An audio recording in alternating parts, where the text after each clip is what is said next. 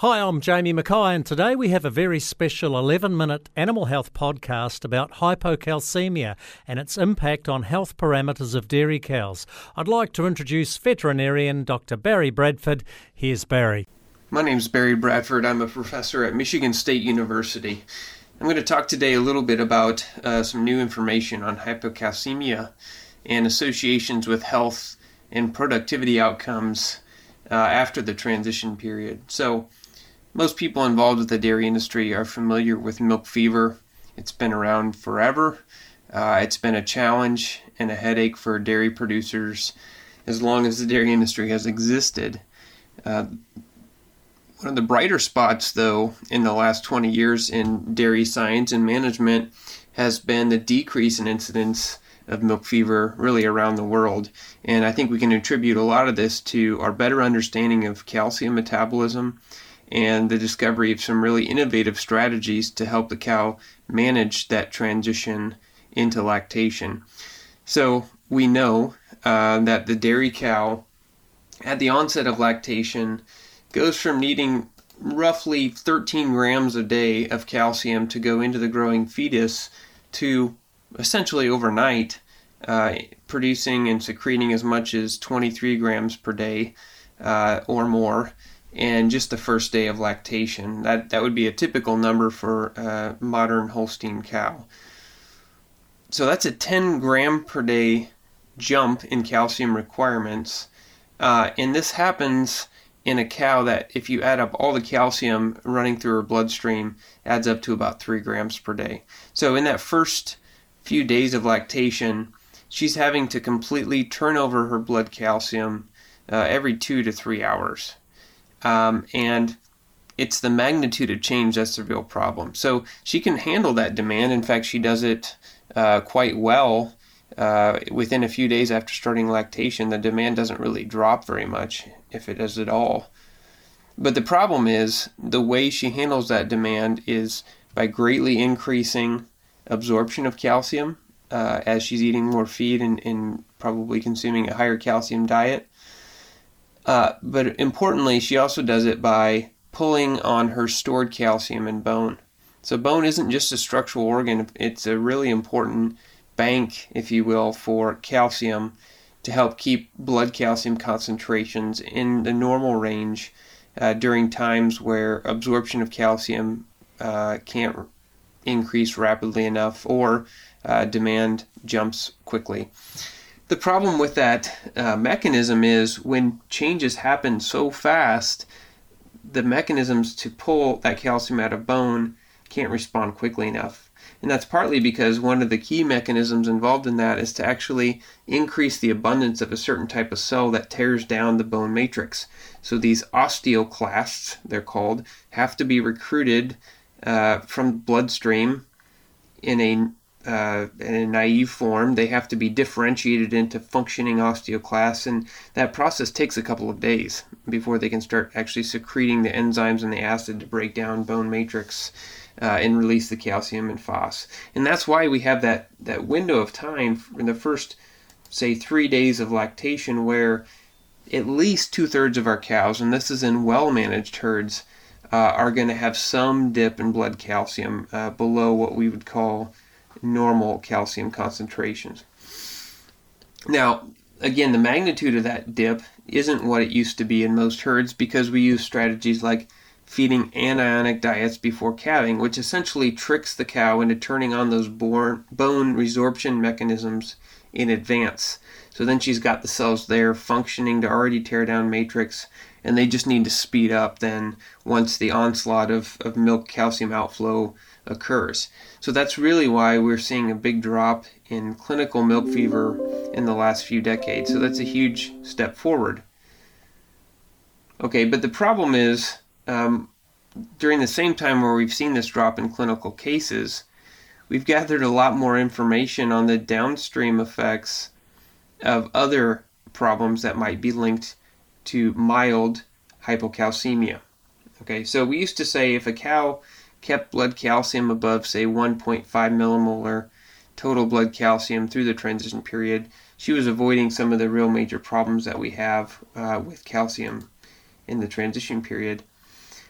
But people have done big studies in the last decade, including as many as 6,000 cows in a study, just to look at associations between what happens to blood calcium in the first few days after calving, and then what are the long-term outcomes for those cows.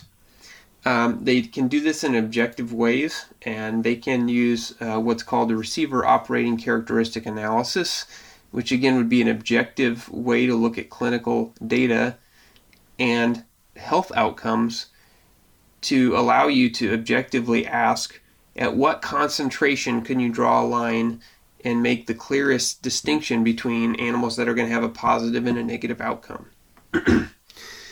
So by doing that, we avoid sort of historical sort of lines that have been drawn in the sand that were based on much less data and based on sort of observation of a small number of animals.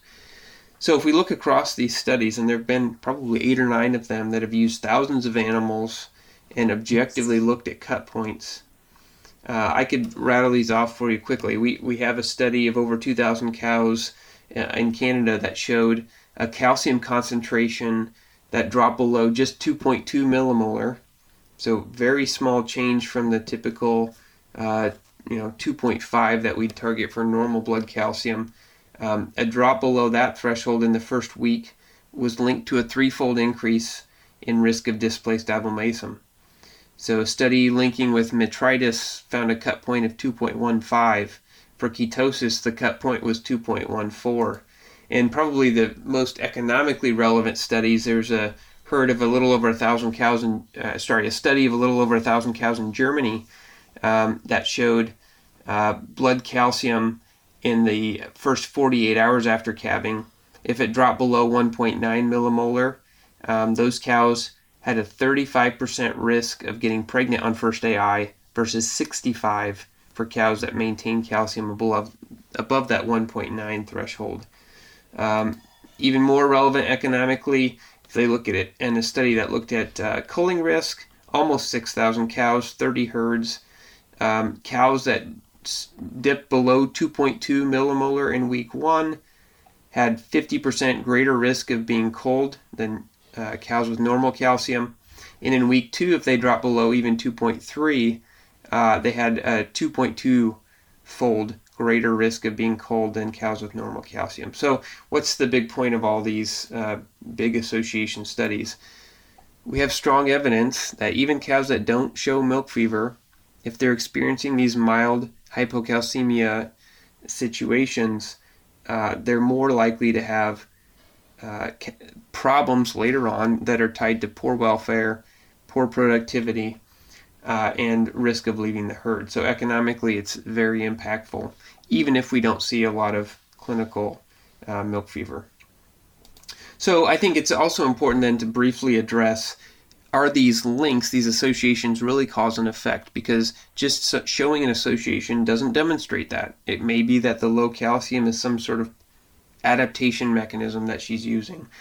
But we have actually seen some studies address that as well. So one that I want to highlight, Natalia Martinez and colleagues in 2014 published a study where they used a calcium chelating agent called EGTA, and if it's infused at the right concentration and done very carefully, it can bind up a lot of the circulating calcium and create an artificial hypocalcemia in a later lactation cow. And so in this study, they were able to create this artificial scenario over 24 hours and dropped blood total calcium by about 0.5 millimolar. So again, going from a normal range down to just below the thresholds that we've just talked about.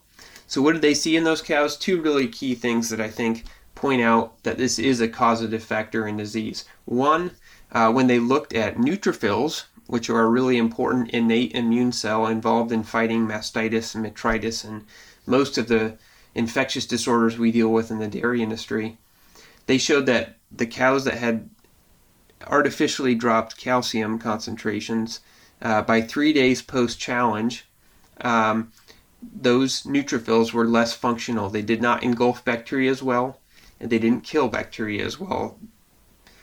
Secondly, and maybe even more importantly, during that 24-hour calcium suppression challenge, those cows that were getting the sequestration agent to drop blood calcium ate 42% less feed, a 42% drop in dry matter intake during that challenge day, and they recovered very quickly.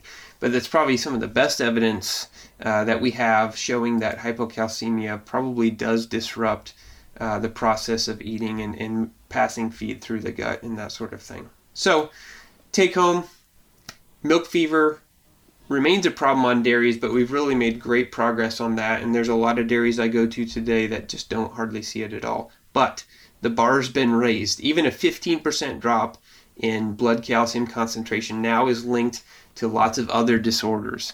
And so we can't be complacent. We still need to work on calcium homeostasis in postpartum cows. And that link between calcium and other problems may be mediated by disruption to immune function and to feed intake. Thank you. So there you go. Didn't realise how milk fever impacts the health of a cow. Thanks for that invaluable information, Barry. I'm Jamie Mackay, and this podcast was proudly sponsored by CalPro Bolus. See your local veterinarian for more information.